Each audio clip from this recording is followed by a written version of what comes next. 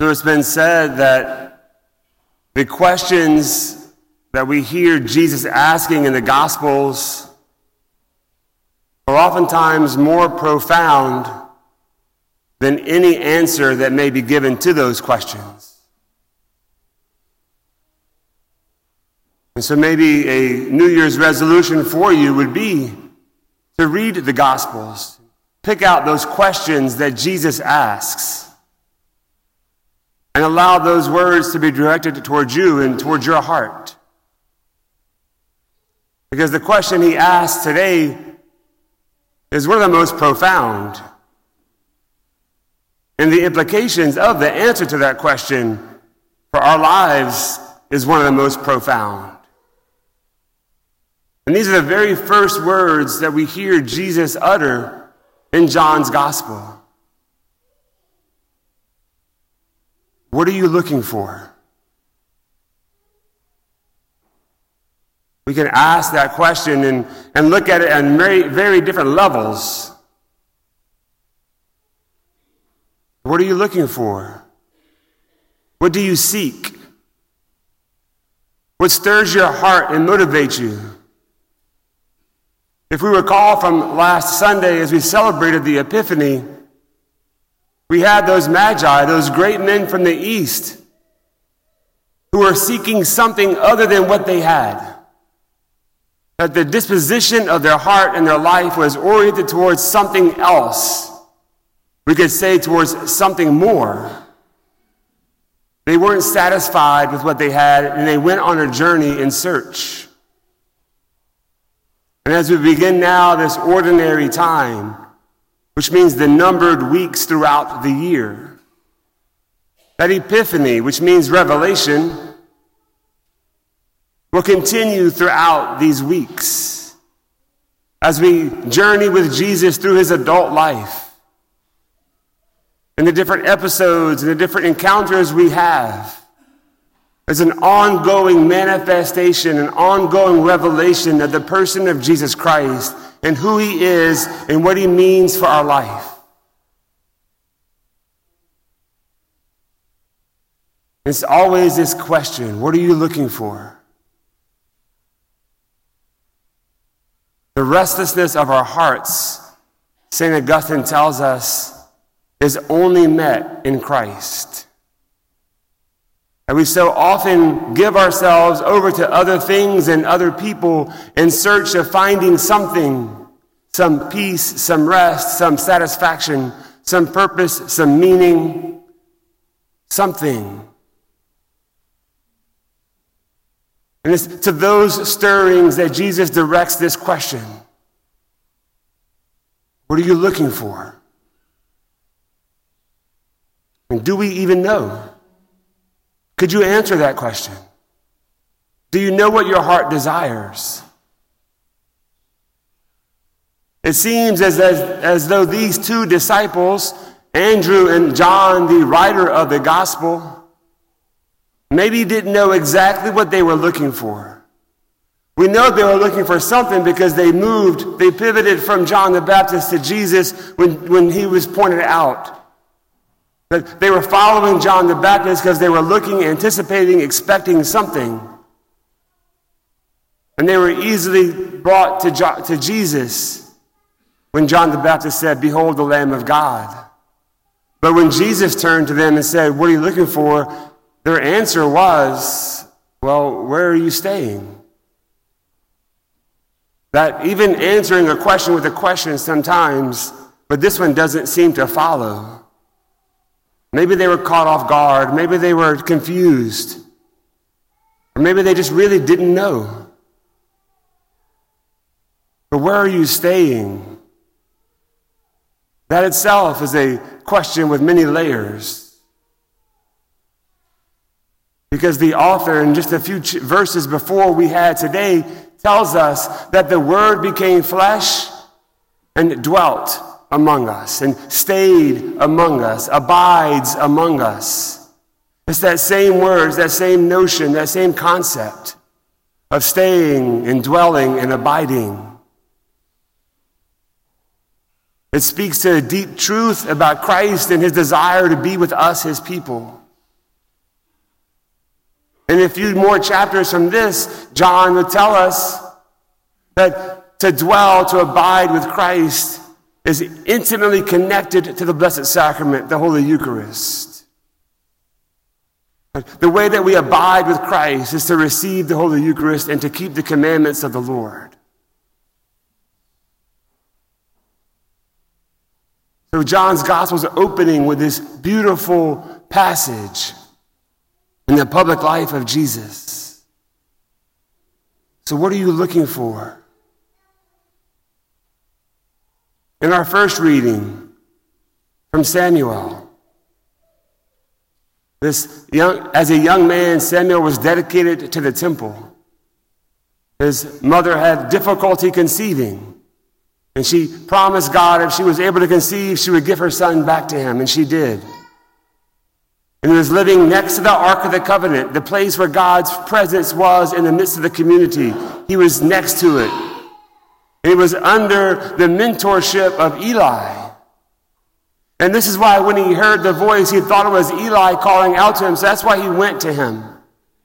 Because as we heard, the Lord had not yet been revealed to Samuel. So when he heard a voice, his natural thought was to go to the person who's been teaching him. If we don't know the voice of the Lord, we go to the wrong place to get the answers. Eli had not yet taught Samuel the voice of the Lord.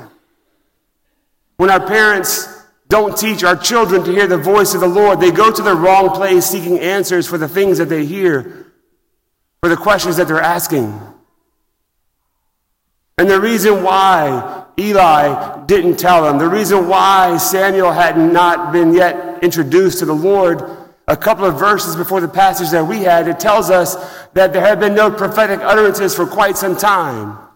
If you go back a few pages, you realize that Eli was not a very good priest. And he was the father of two sons who were also not good priests, giving themselves over to sexual license and infidelity and idolatry. And Eli, the father, refused to correct them. And so this is why there was this confusion about the voice of the Lord. And this is what St. Paul is speaking of in that second reading. In our soft version we have, it says, avoid immorality. But St. Paul says to flee sexual immorality. Very specific. The sins that he was calling out. Reminding those chosen people, reminding those Christians in Corinth of who they are.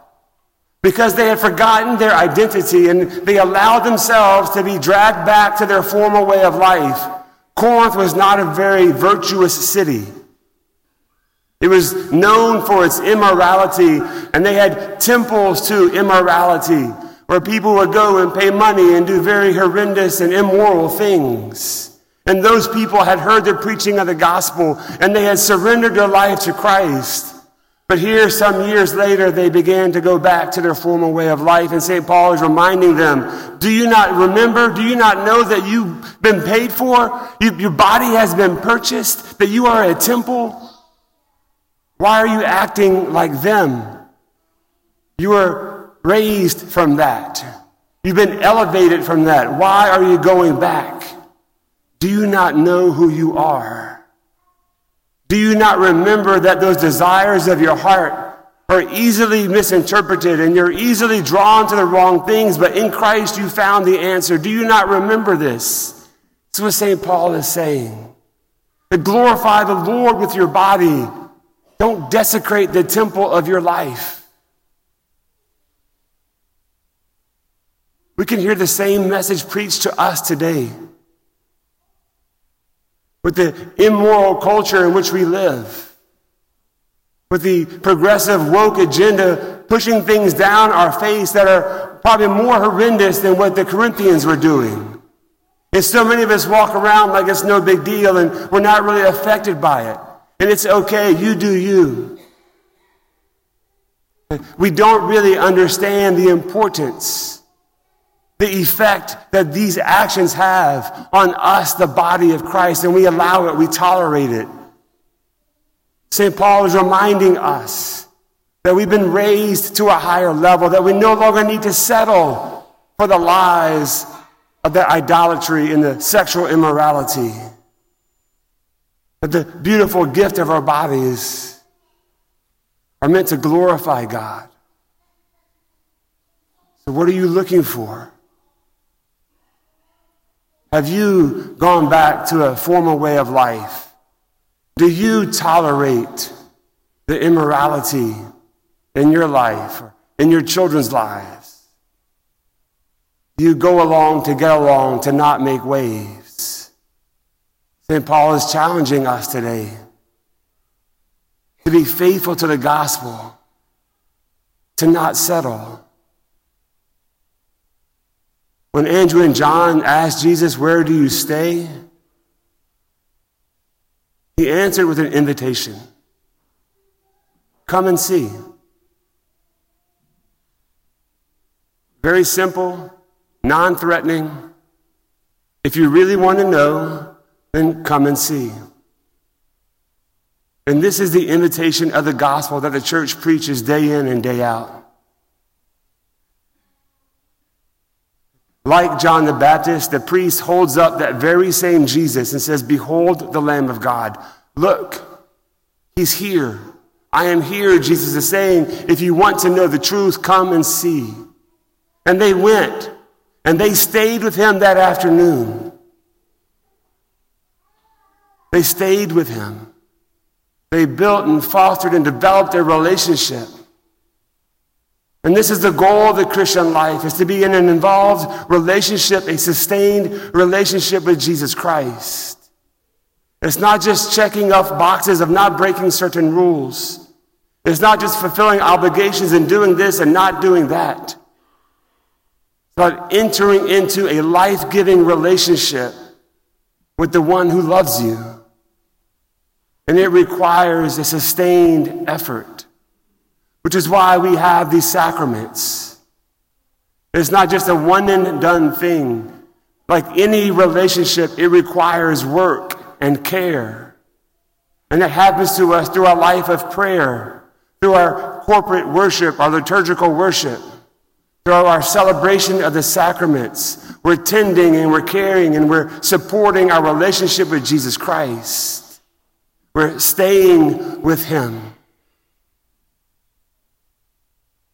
And then after they stayed with him, Andrew first went to tell his brother, "We have found the one. We have found the Messiah, the long-awaited one that we've all been hoping for. I found him." And that's the challenge for each of you. And as you hear the invitation to look at Jesus and to come and stay and encounter him, and then you go out into the world and you tell your brother Simon that you found the one. St. John is writing us this story 50 or 60 years after the fact. In what great detail he tells us.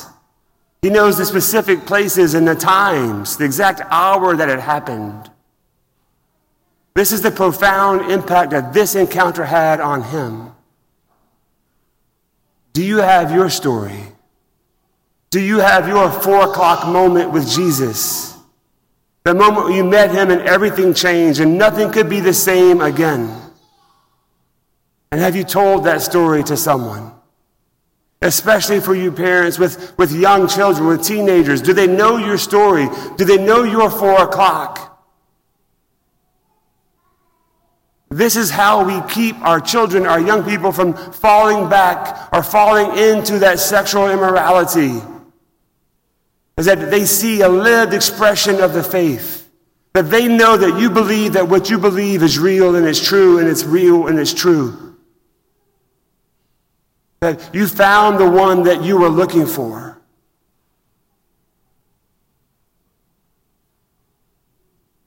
So what are you looking for? Do you know that it's Jesus Christ? Because that's the real answer and that's the easy answer. But do you know that? Do you believe that Jesus is the answer to every desire of your heart? Every longing, every yearning, every ache, Jesus is the answer. And that's not just some simple little bumper sticker. It's the truth. We're beginning this season of ordinary time, and we're going to be walking with Jesus as an adult life for the next few weeks, and then we'll go to Lent, and then Easter, and then we'll pick back up in the middle of the summer. This wonderful exercise of being with Jesus. So commit to spending time with Jesus in the scriptures this year. There are wonderful podcasts you can listen to help walk you through the scriptures. Come to Mass, come early, stay late, prepare, give thanksgiving. Come to the church when it's not just Mass time, and stay with the Lord who is here. Because just as the Lord was talking to Samuel, he's calling out to you. He called Samuel's name. He knows your name. And he's calling to you, inviting you to let him answer your questions. Give him that space. Give him that time. Just as simple as Samuel said, "Speak, Lord, your servant is listening."